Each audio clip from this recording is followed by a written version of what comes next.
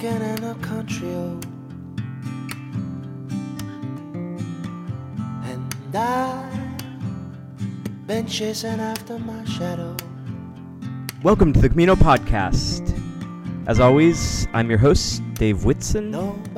This is episode 14, and we're going to talk about family today.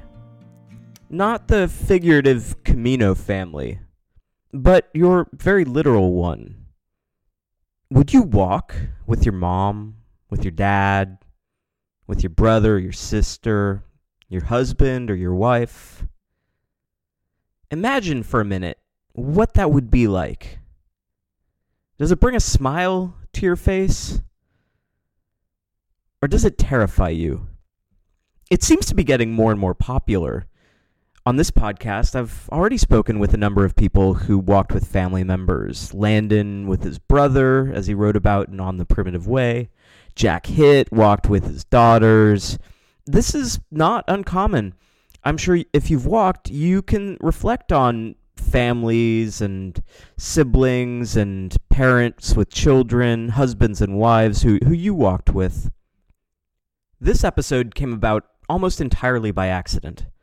I just happened to have 3 straight conversations scheduled with people who happened to walk with family members. One of those interviews will come up in a different episode, but the other 2 are featured here. I realized that there was something to this that was worth spending some time on. First, we'll hear from Capitan Bradley. You may know him from his contributions to the APOC Forum. And his daughter, Brianna Hill. They'll talk about their experience walking the Camino Francés together. I interviewed them separately, and you'll hear their responses woven together. After that, I'm joined by Bob and Cindi Klee, a husband and wife Camino duo, who also walked the Camino Francés last year. I interviewed them together. So the big question is walking with family a good idea? Stay tuned. A few quick announcements before we jump into things. First, if you spend any time in Camino forums online, you've probably seen a lot of comments on the high pilgrim numbers, maybe even record-setting numbers, on the Camino Francés this year.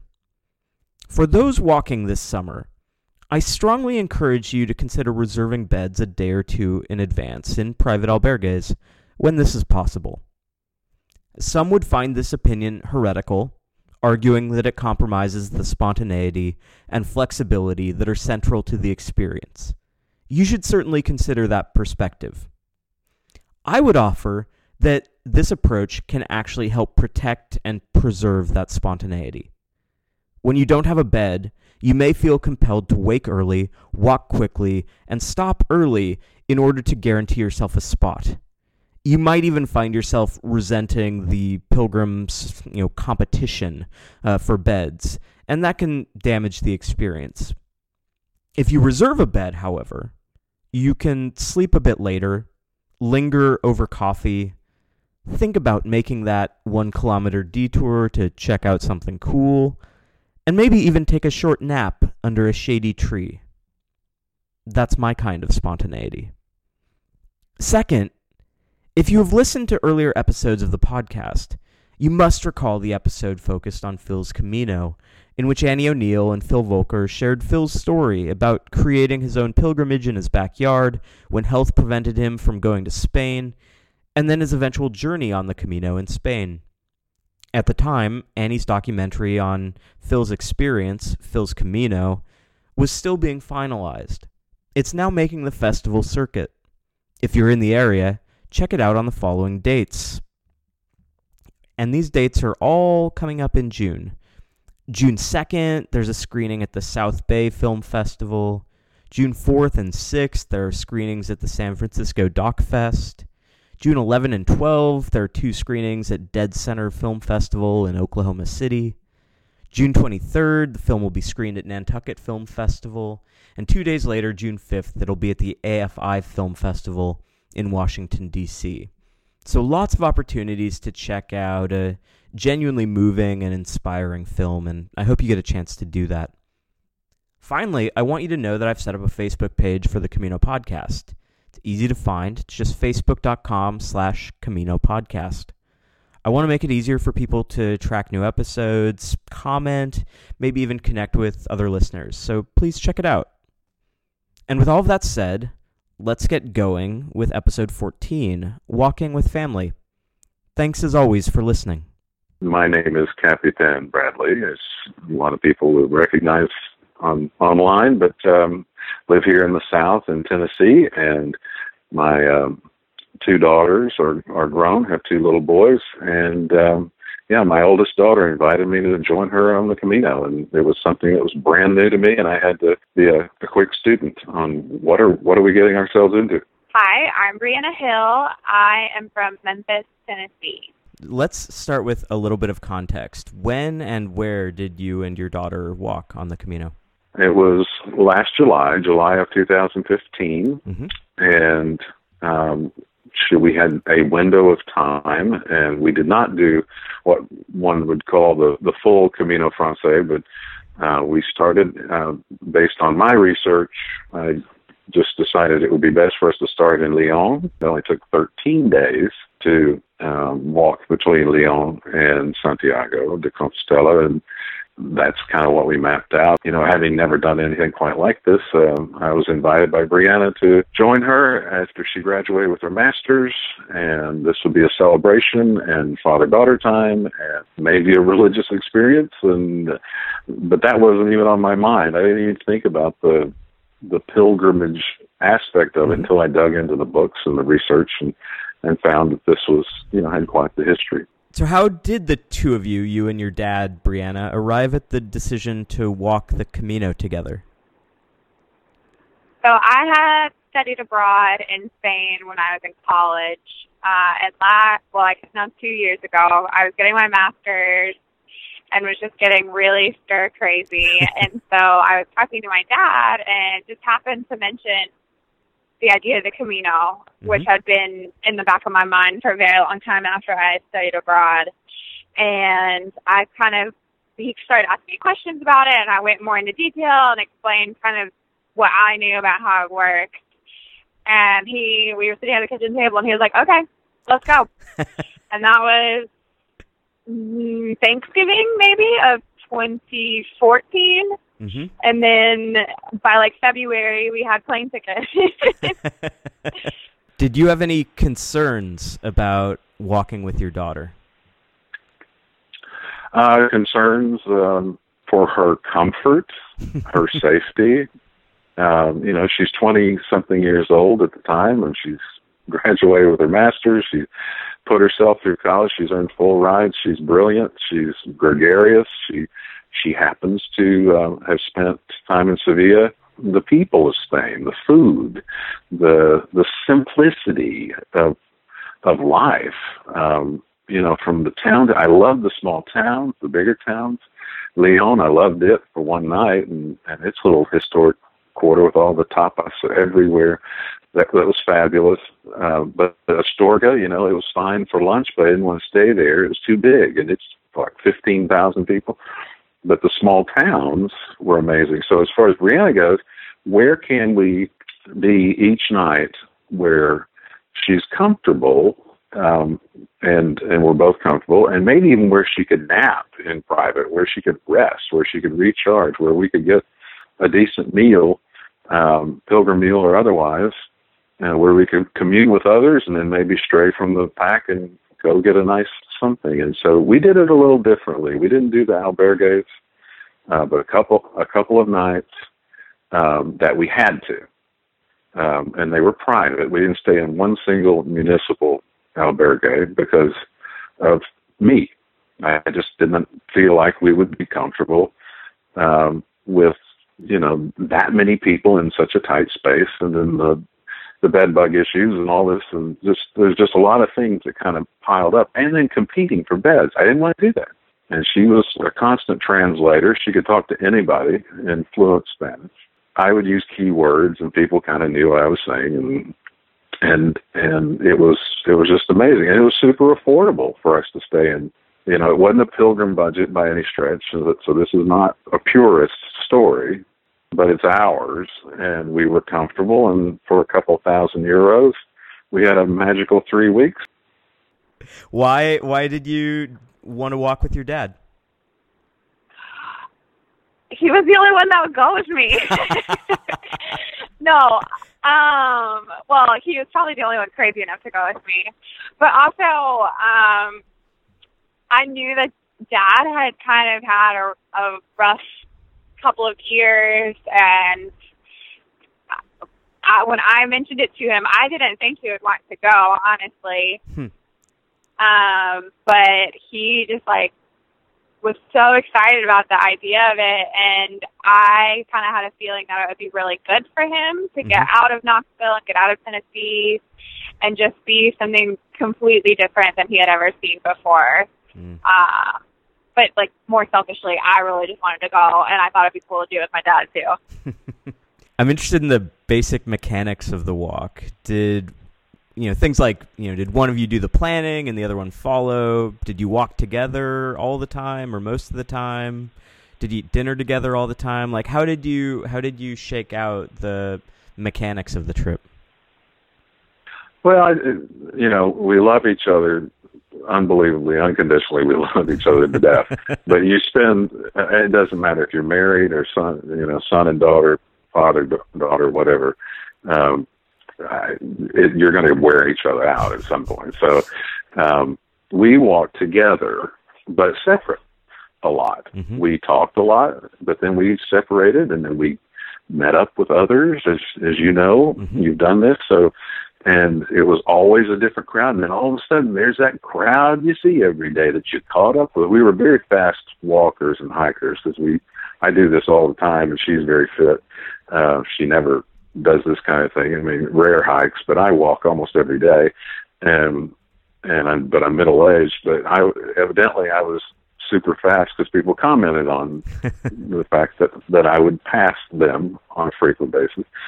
But we would run into the same group of Spaniard women that were so delightful, or the fellow from France who came all the way from the extreme eastern side of France from his home. And he was a joy. He was multilingual, and he was a joy to catch up with when we were in La Fava or these small mountain towns and just have a cerveza and just chat. And his little broken English was fantastic. So, yeah, we would catch up. But we would, for the most part, stay within sight of each other because I felt like that was important. But in July, there's a lot of people out there. And so there was no concern, it was Denise's tragedy in April of that year, and everybody's still thinking about that. It was all over the Camino. It was all over. Yet she had not been discovered, I don't think, at that point. So Astorga was still turned inside out about that. And so, we would see young girls that were with their dads. I mean, like early teens that were like by themselves, but Dad was way ahead or way behind. I was like, oh, gee.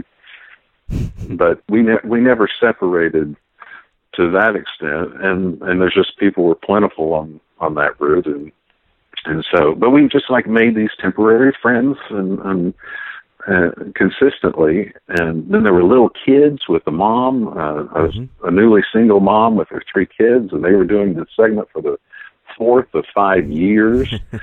They would do a segment a year for 5 years, and they were just delightful. It was like a family reunion. Every time we saw them, we caught up, or they caught up with us. It was like, hey! everybody went nuts, and I have videos. And so, yeah, and I did the planning. I mean, and that was probably pretty tedious for her. She didn't like me whipping out the John Brierley guide every day. But I have to know, where are we headed? How tough is this going to be? Our knee's going to be in good shape. We both want to make sure we don't get injured along the way. And then when we get there, and even along the way, where are we going to go to the bathroom? Where are we going to get a snack? I can go all day without eating, but she has to have kind of regular snacks. And so we would take breaks, rest our knees, rest our feet, cool them off, and then move on. And then the other thing was, this guide recommends, these towns that I wouldn't recommend as the terminus and as the launch. I learned really fast. I don't like the recommendations. I want to go one town short or one town long. of his recommendations because they're so much more fun, and the people appreciate you so much more that you stopped there. You weren't just passing through to get to that scene that guy said you're supposed to get to. So we passed through the larger stopping points and starting points, but his information was invaluable to tell me that little vegetarian, what is it, Casa de Arte in La Fava, not the municipal that's down the hill, but go to the little vegetarian one that's up there. He didn't recommend it. He just, like off the cuff, said it's there. Yep.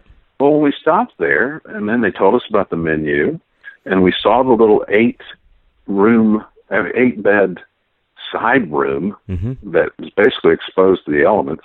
It's got 8 bunks. And I was like, okay. And it was, I don't know, it was like 6 or 8 euros each, something like that. And the meal was 9. And they seemed like a bunch of hippies in a commune, and I loved it. It was just like, this is so far from anything I've ever done. Any business travel, any family vacations, this is so off our grid, and I love it.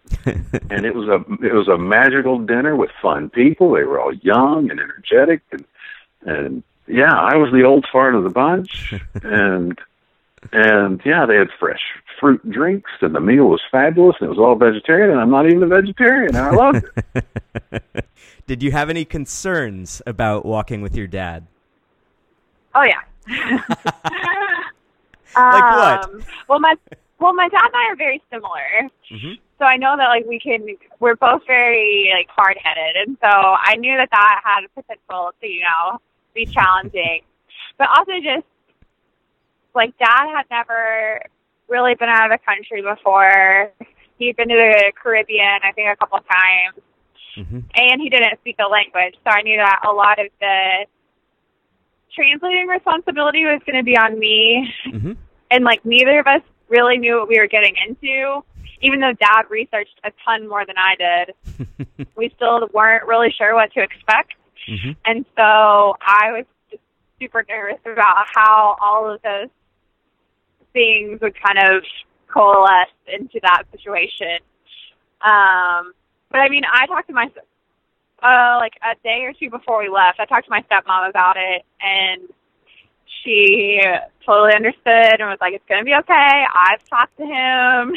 You're going to be fine. Okay, thanks. What did you learn about your daughter on your Camino? Not a lot more than I already knew. I mean, having had her around and loved her for 20-something years, and then going through all kinds of ups and downs that we've had as a family, just fabulous things happen, a few tragedies, and just all kinds of things. I mean, you learn a lot about each other, and I have written a couple of books that detail the man of a certain age experience, the past, as well as where I am present. Now I'm working on the future one now, but about finding peace, and the Camino's part of it. And I think she found a sense of peace just having me to herself, and vice versa. We're not probably two of the most religious people, although we were raised, both of us raised Baptist, and a very religious kind of intense every Sunday morning, maybe not showing up 3 days a week at church, but every Sunday morning and going through all that ritual and routine. But she pulled away from the church a few years ago, but found another urban church where she is, and has been going through her travels there. And I pulled away years ago and let my wife and boys go to church without me for the last few years, because I just got bored and tired of the same conversations and the same dressing up and the same all that. So Brianna and I shared that. Just, oh my gosh, it just seems so monotonous as far as the religious experience in America goes. And the Catholic experience, of course, is one where you go every single day, or at least if you're a good Catholic, you go to Mass every day, I guess.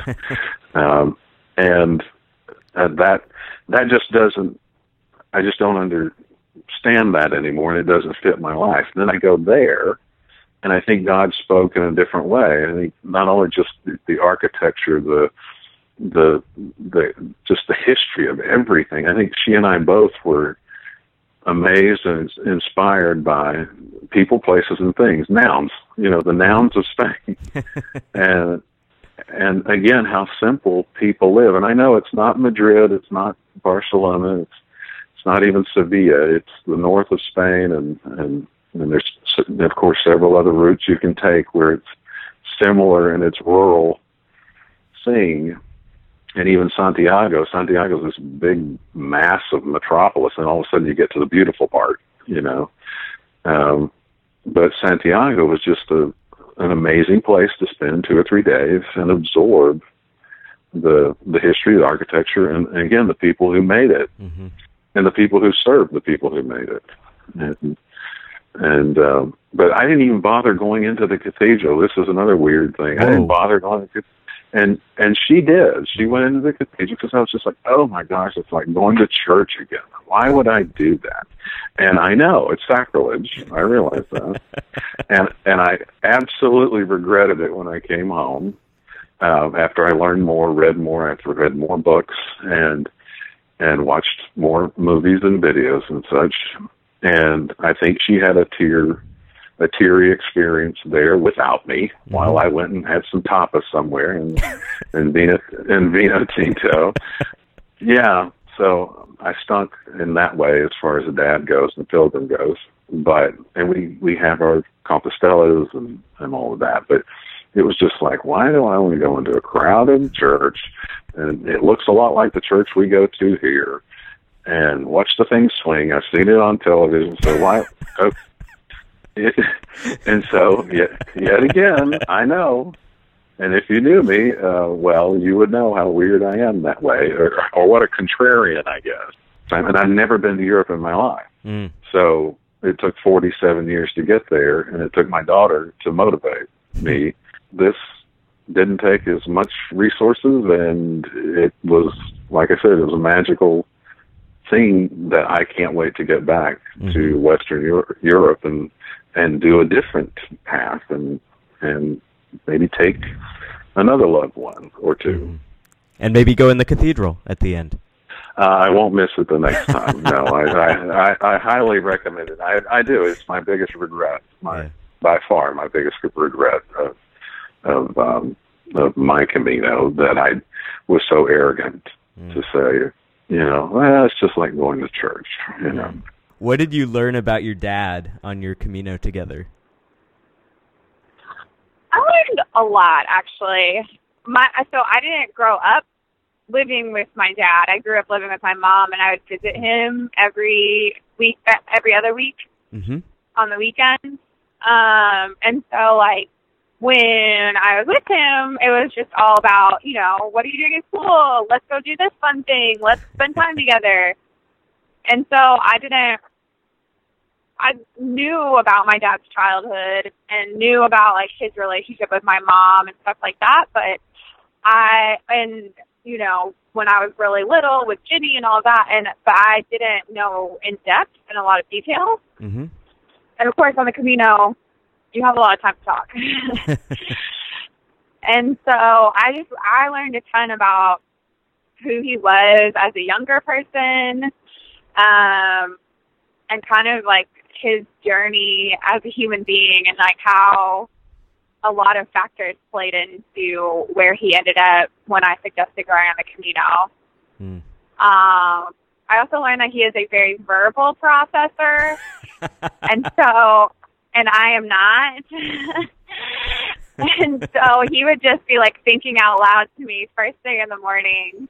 And I would just be like, Dad, can we please wait until I get my coffee, please? That's funny. Did you guys have to work out some like a terms of agreement, some operating principles to get along on the trail? Well, because we are so similar, mm-hmm. We never really actually talked about like terms of agreement. Yep. But like, if I was grumpy or in a bad mood, Dad would recognize that, but not really say anything about it. but he would just either start walking ahead of me or I would walk ahead of him, and he would kind of let me, do my thing and calm down and get in a better mood. Yeah. You just walk it off. Yeah, we would walk separately sometimes, and that would be enough. Or, like, as soon as we stopped walking for the day, I would be like, all right, I'm taking a nap. I'll see you in a couple hours. And then everything would be better. The naps fix everything. Exactly, yeah. But, I mean, he was super patient with me. Because I'm sure you know, the Camino is, you just, like, process through everything that's going on in your life. And at that point, a lot was going on in my life. So not only was I trying to deal with all my mental crap going on, mm-hmm. I was also trying to, like, make this a great experience for my dad, too. Mm-hmm. And so sometimes I would just be like, nope, I'm not talking right now. Leaving that regret behind and turning back to the positive, do you have a defining moment from the trip? Something that stands out in your time together with Brianna in Spain? No, it's like a bunch of moments where she just lights up, and I'm sure I had my moments where I would light up with each other, mm-hmm. Just laughing. She has I call it a Julia Roberts laugh. She has a laugh that's like a cackle laugh that sounds so much like Julia Roberts. It's ridiculous. But yeah, those magical moments of just the two of us experiencing something we would never experience in America, not in a million years. That on a day-to-day basis, I just fell in love with the people in the country. And again, I know it's just a sliver of the country, mm-hmm.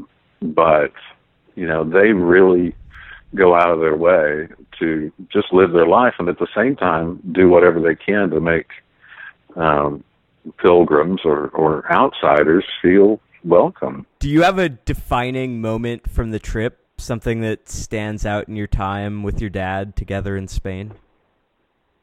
So I think there's two, really. Mm-hmm. The first night we were actually in Spain, we stayed in Leon, and we hadn't walked at all or anything like that. Mm-hmm. And I took him out to get tapas and beer and all of that. And he just could not get over kind of the culture around tapas, and like there's an entire, what was it called? It was called Jamón. There was like one restaurant called, mm-hmm. a bar called Jamón. And just like thought that was the greatest name and thought it was the coolest place. And I'm pretty sure I talked about it for the rest of the trip. And then a few days into the walk, I can't remember what town we were in, but we stopped and we had kind of mashed up paths with a German woman and a man from South Africa. Mm-hmm. And this man from South Africa and Dad were kind of kindred spirits in that they were kind of in this middle-aged area and weren't feeling, I guess, super fulfilled in what they were doing and all that. And so they, like, really bonded immediately. Mm-hmm. And we were sitting at dinner, and Dad and Lawrence had, I don't know if I'm allowed to use his name, sorry. Sure. Had, a significant amount of alcohol. And I have never, my father is a very large man, mm-hmm. and so I've never really, seen him intoxicated in any form. He's seen me intoxicated a lot, but I've never seen him that way. And him and Lawrence were just going back and forth telling all these stories. And Lawrence told the South African version of Little Red Riding Hood, mm-hmm. which is, super vulgar. And Dad was crying tears and, made me film it. Lawrence telling the story again, only with my dad as kind of his straight man. Mm-hmm.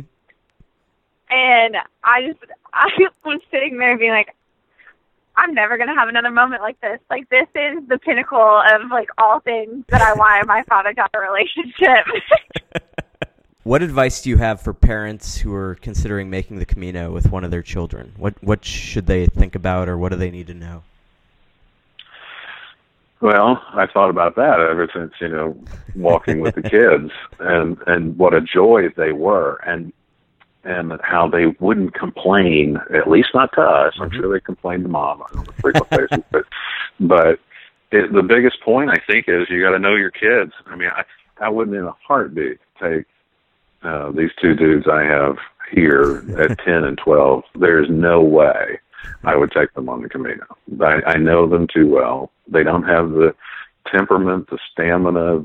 They're spoiled here with a comfortable thing every day. The food's always in the fridge. What they want's always around.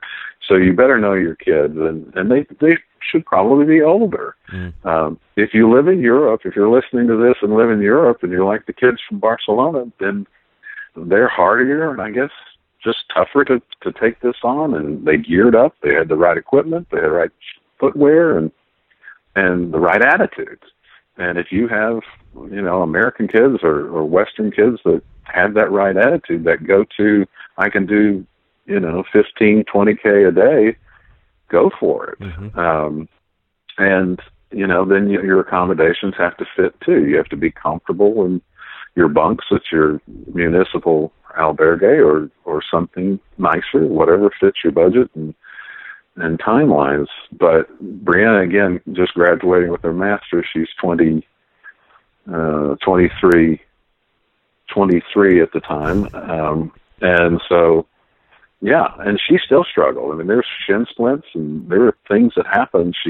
We searched out a pharmacia at one point in Soria, I believe, because her leg was giving her a problem. And then when we saw what the waiting room looked like, she toughed it out and we kept going.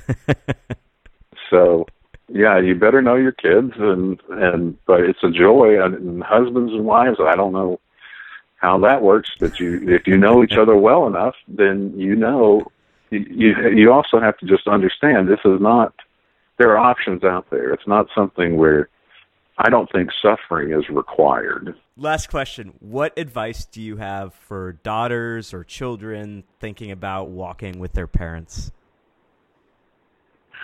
I would say, first of all, listen.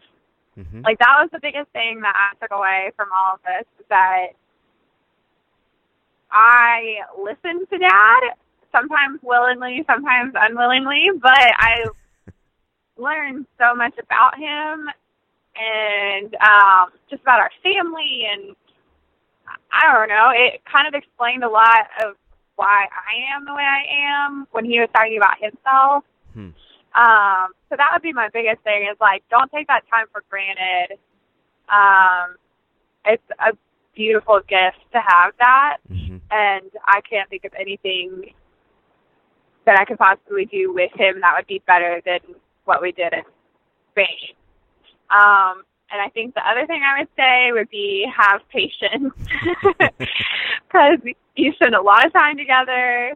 You kind of get on each other's nerves sometimes. But, like, the one thing that I'm so thankful for my dad is when I was acting like a brat early in the morning, he, like, wouldn't get mad at me for it. He would just be like, all right, we're going to keep walking. We're just going to put one foot in front of the other, and we're going to get there. That's awesome. Brianna, thanks for sharing part of your story with me. Yeah, no problem. Thanks for being interested. I feel like we're not that special. Although people were surprised that a father and daughter were walking together. And they were even more surprised that it was my idea, not his.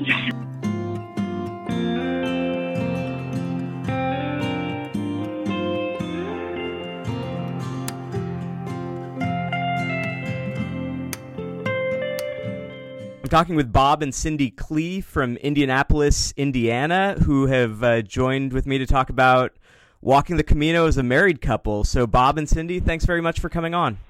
You're welcome. Welcome.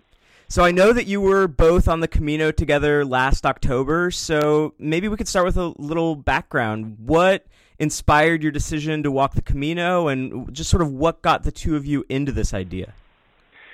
Well, in some ways you might say that they always say your Camino starts at your home. And for me, you might say that my Camino began almost 40 years ago.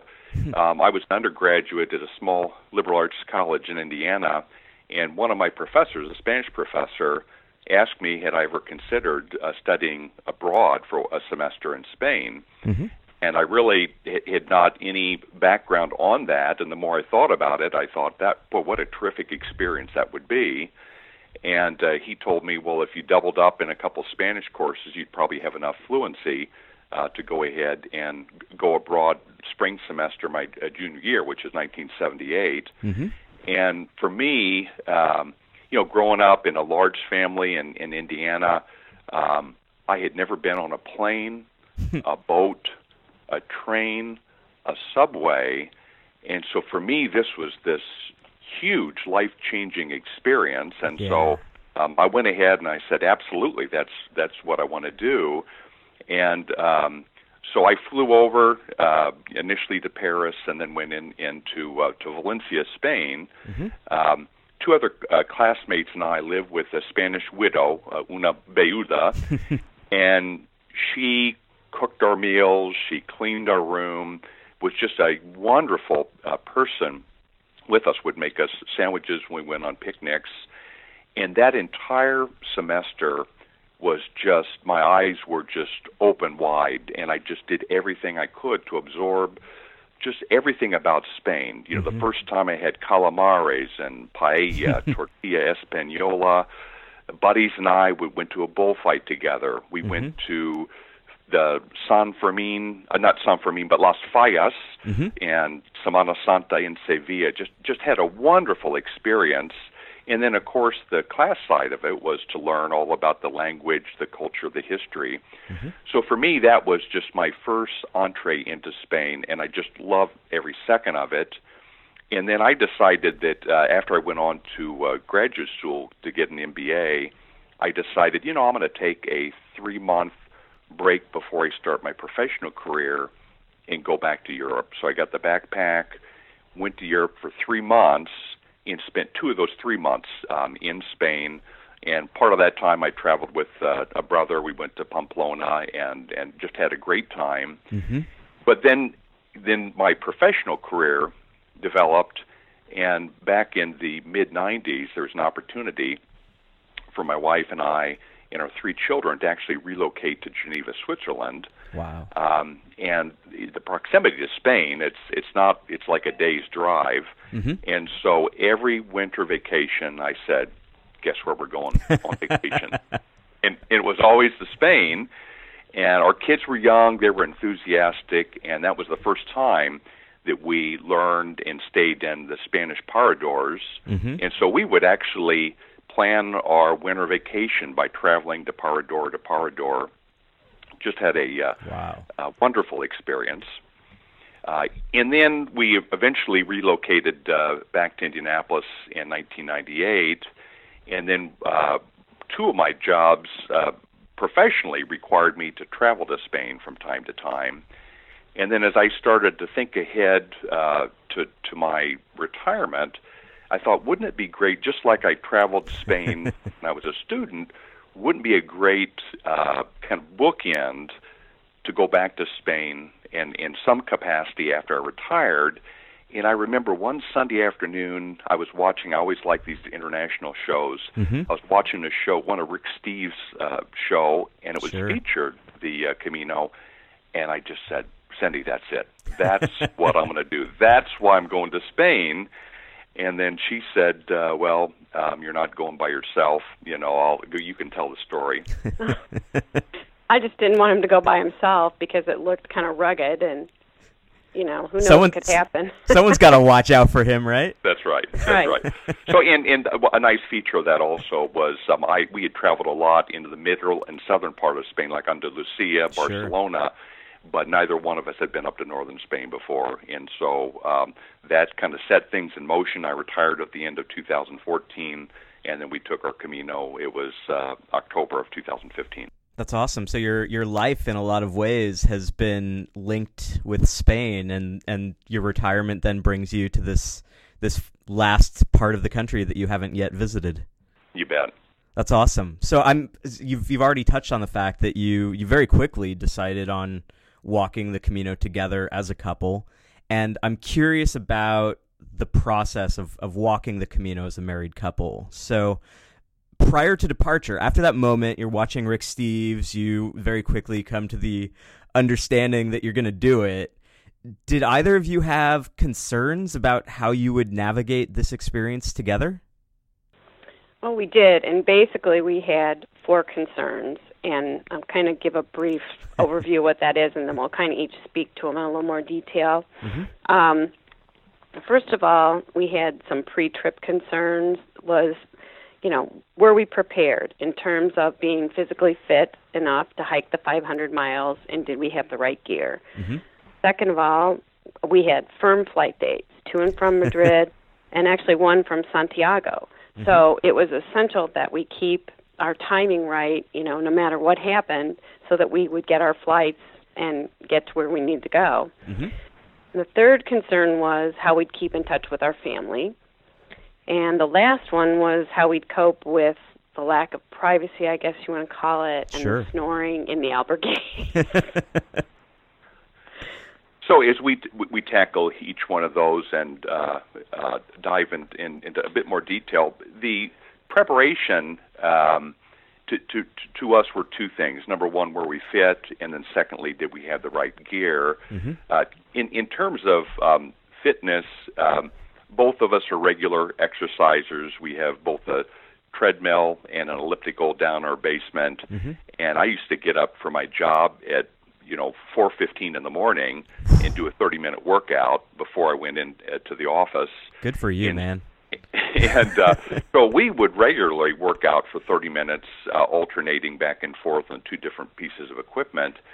And we just had this intuitive feeling that we were going to be fit enough to do that. So we did not put on the loaded backpack and hike around the neighborhood or hike mountains. We said we ought to be good for that. And we pretty much were. I think even on the steepest climbs, we felt that we were in pretty good shape. In terms of the equipment, thanks to Brierley's book and a lot of other books I read, and then also the Camino Forum, I was just like a sponge in terms of, okay, do we want a staff or do we want trekking poles? What kind of head torch should we get? What sort of, with the pros and cons of a poncho versus a Gore-Tex rain jacket. And so we really assembled our kit or our gear for over probably a couple years. And I would say, with one exception, when we got over there, we were just ready to go. And we felt that we were well prepared from a gear standpoint. The only exception was Cindi, even though she bought a brand new pair of Bosque shoes, hiking boots, and broke them in, she experienced blisters and then later some pain, which we'll talk about a little bit other. But overall, I felt we were both physically fit as well as had the right gear for the Camino. I got to ask, did you have matching backpacks? Kind of. They weren't the same color. They were the same brand. Right. I always love it when I love it when the married couples or the couples have matching backpacks. It brightens my day. Same brand, slightly different models, and also we've got different colored Gore-Tex rain jackets. All right. As far as the second concern was keeping on track, having our reservations and things that we needed. We had certain goals that we had to hit every day. After about 7 days of hiking, I started to develop pain in one heel. I thought I had tendonitis at first, but it turned out to be a stress fracture. And then I also ended up with a stress fracture in my knee.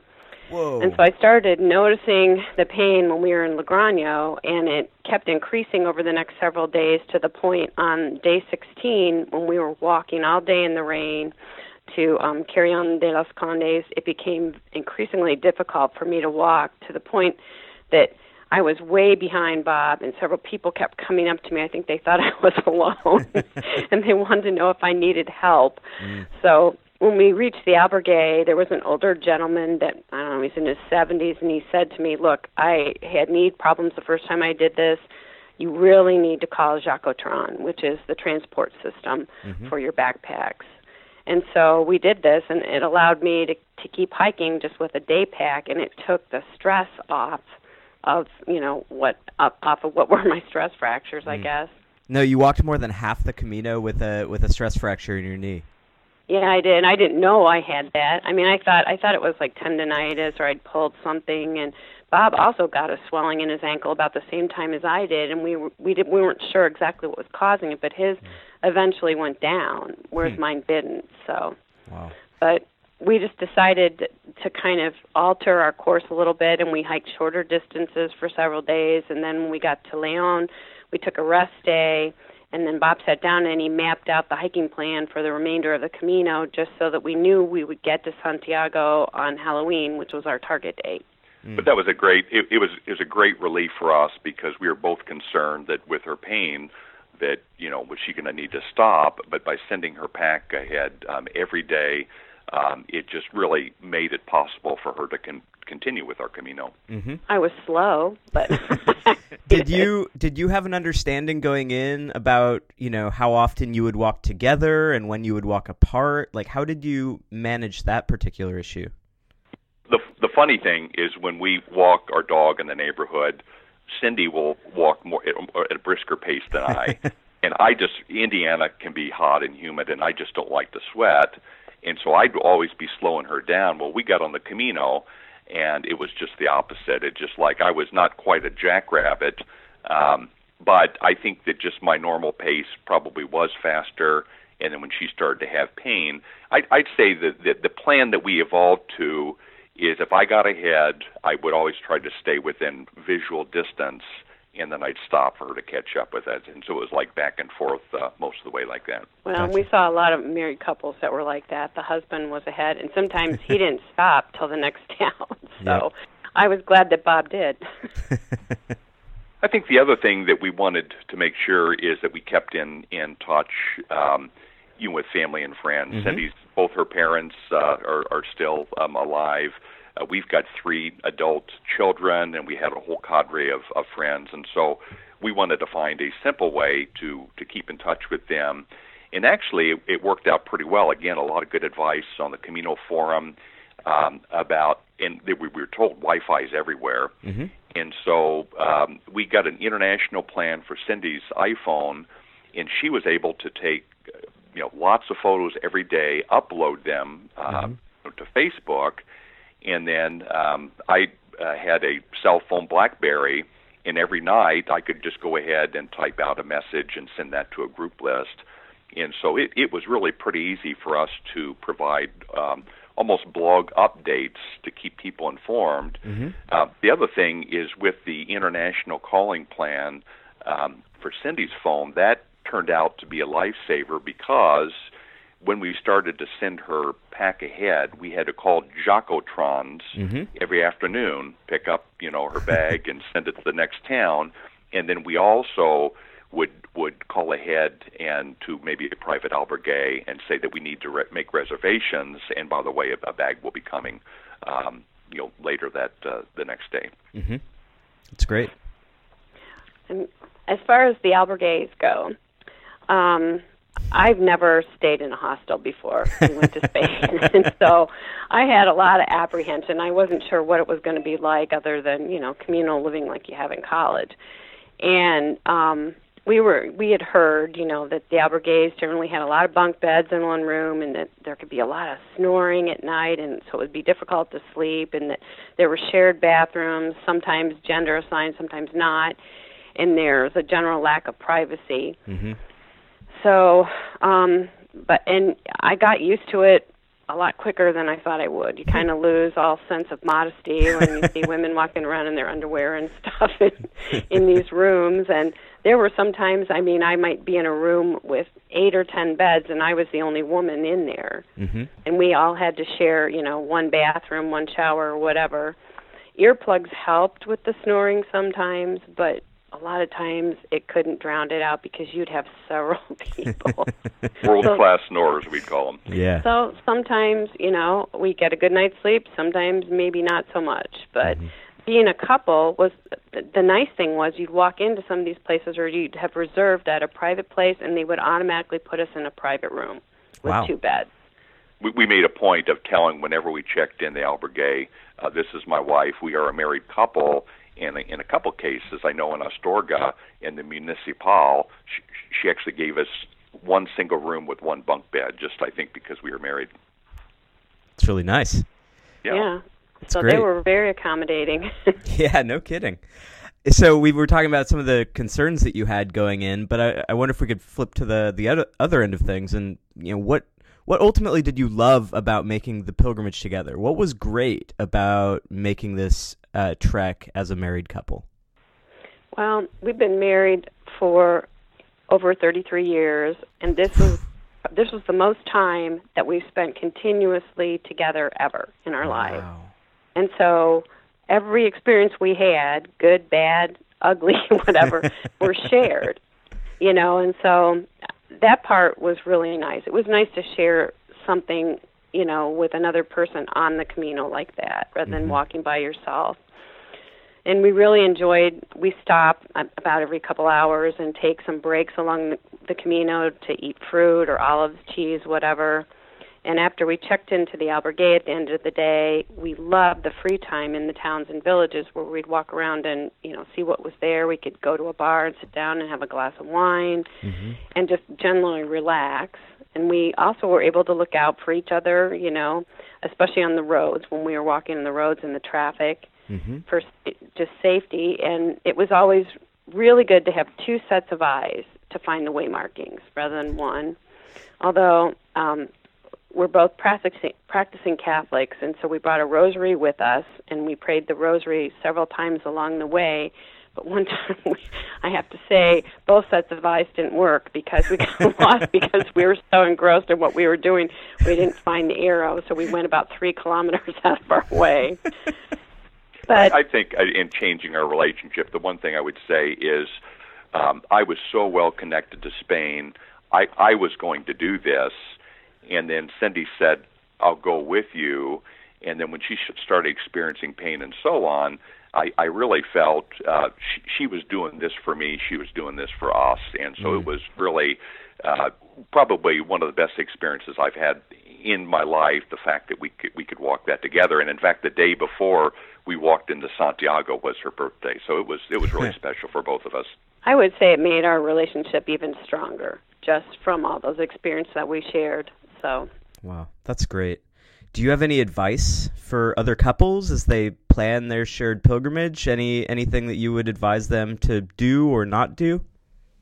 Well, it's really good to do. What we did is to become familiar with the Camino in advance. There's a lot of good books and forums, and we just embraced the concept that it's our Camino and try not to feel any pressure in terms of our daily routine, or timing.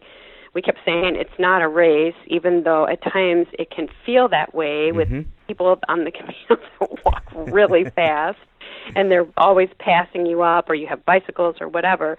You just have to feel like it's whatever you want to do and take your time. It's not, you're going to get to your end point at some point. So that's great.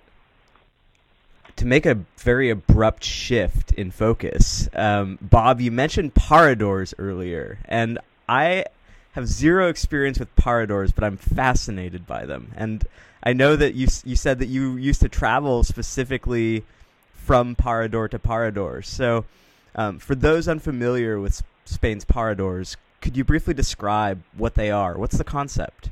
You bet. One of the things that struck me when I studied there in 1978 was how rich in history Spain is. And when you look to the Moors occupying Spain for 700 years, this meshing of all these different faiths and religions, the holy wars, the fact that you've got a castle on every hilltop and so on, there's just this treasure trove of buildings throughout the country. And so the whole Spanish parador system was actually established by King Alfonso XIII in 1928, and I think there was recognition at the time that how can we preserve these national monuments?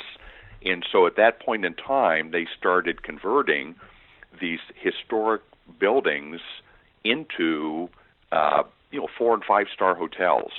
And so whether they be castles, palaces, convents, fortresses, other historic buildings, throughout the entire country. Today there's somewhere around 93 or 94 in literally every corner of Spain. They've got several in the Canary Islands. And these are just like you'd experience in terms of a private bedroom. You've got your own private bathroom. The difference is you're staying in this historic building that's just rich with history. Just to give you an idea, one that stood out for Cindi and I during one of our winter trips to Spain, we went down to Andalusia, and we stayed at the Parador in Granada, that actually is on the grounds of the Alhambra, and the building itself was the convent where Queen Isabella the Catholic was buried after she died, and then when Ferdinand subsequently died, they moved both, and they're both buried in the cathedral at Granada. But to be staying, it's such a historic place, but yet go and have a nice breakfast and just even tour the building was an experience. The one that we stayed at along the journey, I mean, we're staying in a Parador that was literally a pilgrim's hospital, centuries before. So for us, it was just a rich experience, both when we took our kids there, but then also along the Camino. Yeah, there are a handful of Paradors on the Camino Francés, in Santo Domingo de la Calzada, in León, in Villafranca del Bierzo, and in Santiago itself, like right next to the cathedral. So which one did you stay in? Well, here's the deal. When I negotiated with my wife before the Camino, she says, I am not staying in an albergue every single night. We're going to need to kind of break this up along the way. And so we had kind of a working plan to say, you know what, how about every 7 to 10 days we'll take a break, literally take a break from the albergue, and we'll stay in a hotel. We'd have our own room, our own bathroom, just kind of relax and kind of reset ourselves for the Camino. And so then, as we were walking the first week or so, we say, wait a minute, we shouldn't have to stay in hotels. Let's stay in the Paradors. And so we did exactly that. We stayed in the first three that you mentioned, Santo Domingo de la Calzada, in León. León was just, it's a fortress. It's just unimaginable. But here we were, staying in this historic building. It was actually financed by King Ferdinand for pilgrims. And then the last one we stayed in was Villafranca del Bierzo, which was really more of a contemporary type building. But each of those just allowed us to get a great night's sleep, to have the privacy of your own bathroom. We actually would take a shower at night and again in the morning because we could, which was great. And then we also the breakfast buffet was just a sumptuous feast. I mean, we were used to café con leche and maybe toast, and here we had this great layout. So we stayed in three kind of along the way. We did not stay in the one in Santiago just because we had heard it was incredibly expensive. To give you an idea, the ones that we stayed at ranged from 84 euros in Villafranca to 179 in León, which is still not a bad price when you compare the States. But I think when we had done some research on Santiago, we thought that might be a little bit too rich for us. Yeah. It's funny that you mentioned the breakfast buffet, because I have this vision in my mind of the account that Jack Hitt gives in his book Off the Road of being in the breakfast buffet at the Parador in Villafranca del Bierzo, and then the shame that he felt when he was seen by some fellow pilgrims as he sat there. And there's some who would argue that a pilgrimage is about this aesthetic existence. You are just living with the basics, and you're avoiding all of the comforts of home. And whereas a Parador sort of smacks of luxury. So how would you respond to that? How would you respond to someone who says, like, a pilgrim shouldn't stay in a Parador? We really embrace this concept that it's our Camino, and this was right for us, and this is what we needed. León was actually, we had walked all the way to Lyon and had not yet even taken one single rest day. And that's when Cindi was experiencing the pain. And so we actually spent an extra day in Lyon so we could stay at the Parador. And what was great is the people, the staff at the Paradors, even though we're walking with our backpacks and our gear and everything else, they welcomed us and they treat us like every other guest. And so we were really at ease with the whole idea is we're hiking our Camino. The Paradors are right for us. We spent out of 35 days on our hike, the only 3 times we stayed in a non-albergue were the 3 Paradors. So we stayed in albergues like 32 nights. Mm-hmm. Well, and we'd run into other pilgrims at some of these Paradors, too. In fact, we talked a couple of them into looking at one. That's awesome. Well, I'm glad that you were able to craft the experience that you wanted, and that you can look back on that and just feel very at peace that this was your Camino and that you got that. Yeah, absolutely. Will the two of you go on another pilgrimage together? Yeah, we're planning to go in the fall of 2017. All things good, right? Same route again? We will. In fact, I started talking about it we'd just barely been back here, and then Cindi went to the doctor and found out she had 2 different stress fractures, and she says, I'm not sure. Along the way, by the way, some guy we ran into, another pilgrim from France, told us about trail running shoes, and so one of Cindy's Christmas presents, I bought her a pair of Salomon trail running shoes. And so now her pain has mostly subsided. My brother and his wife live in Montana, and they're talking about joining us as well. So right now we're planning October 2017, and we'll be their host and guides for the Camino Francés. That's awesome. We'll let the countdown begin. Bob and Cindi, thanks very much for talking with me about your pilgrimage. Thanks. We enjoyed it a lot.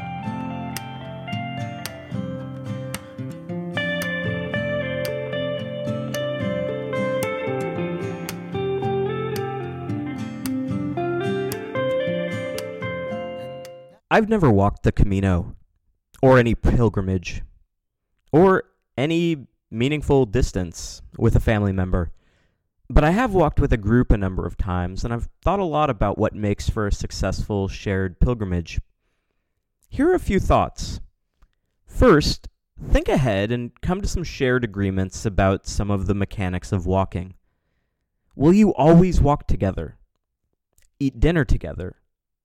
How will you manage if it turns out that you have very different paces?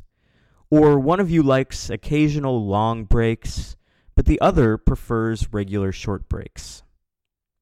You got to sort this out ahead of time. Second, be very clear on your intent. Do you want to fully immerse yourselves in the pilgrim community, making lots of friends and spending a lot of time as part of a larger group? Or do you really want to focus on spending the majority of your time together? And related to that, are private rooms a priority? Should you set some targets for balancing albergues with private rooms? If one of you is totally fine with cheap dorm beds, but the other one really enjoys the intimacy, the comfort, the privacy of private rooms, again, that's something that's worth fleshing out ahead of time. Third, don't take it personally if the other person needs alone time. We all do, and it can be hard to come by when you're traveling with someone else. Even consider whether you might spend an occasional night apart to give each other some space, some room to make new friends, and to return together with new stories to share. It's amazing what a little bit of distance can do to reinvigorate a conversation that may have grown stale. Most of those suggestions require good communication, particularly up front. While there are plenty of ways for a shared experience to go wrong, today's guests make clear that the rewards are ample and well worth the effort. Have you walked with family members or loved ones? Share your stories and suggestions on the new Camino Podcast Facebook page. Again, that's facebook.com/Camino Podcast. That's going to do it for today's episode. Thanks again for listening. Remember, as always, you can find us iTunes, SoundCloud, our new Facebook page, northerncaminos.com. You know, you can just make the rounds, hit all of them. Why not? Just see if it sounds any different from one site to the next. You can write us at caminopodcast@gmail.com. And stay tuned. Again, I'm hoping a bunch more episodes to come over the next few weeks before I head out for Spain. So lots of new episodes coming down the pipeline. That's it for now. Have a great day, and I'll talk to you soon.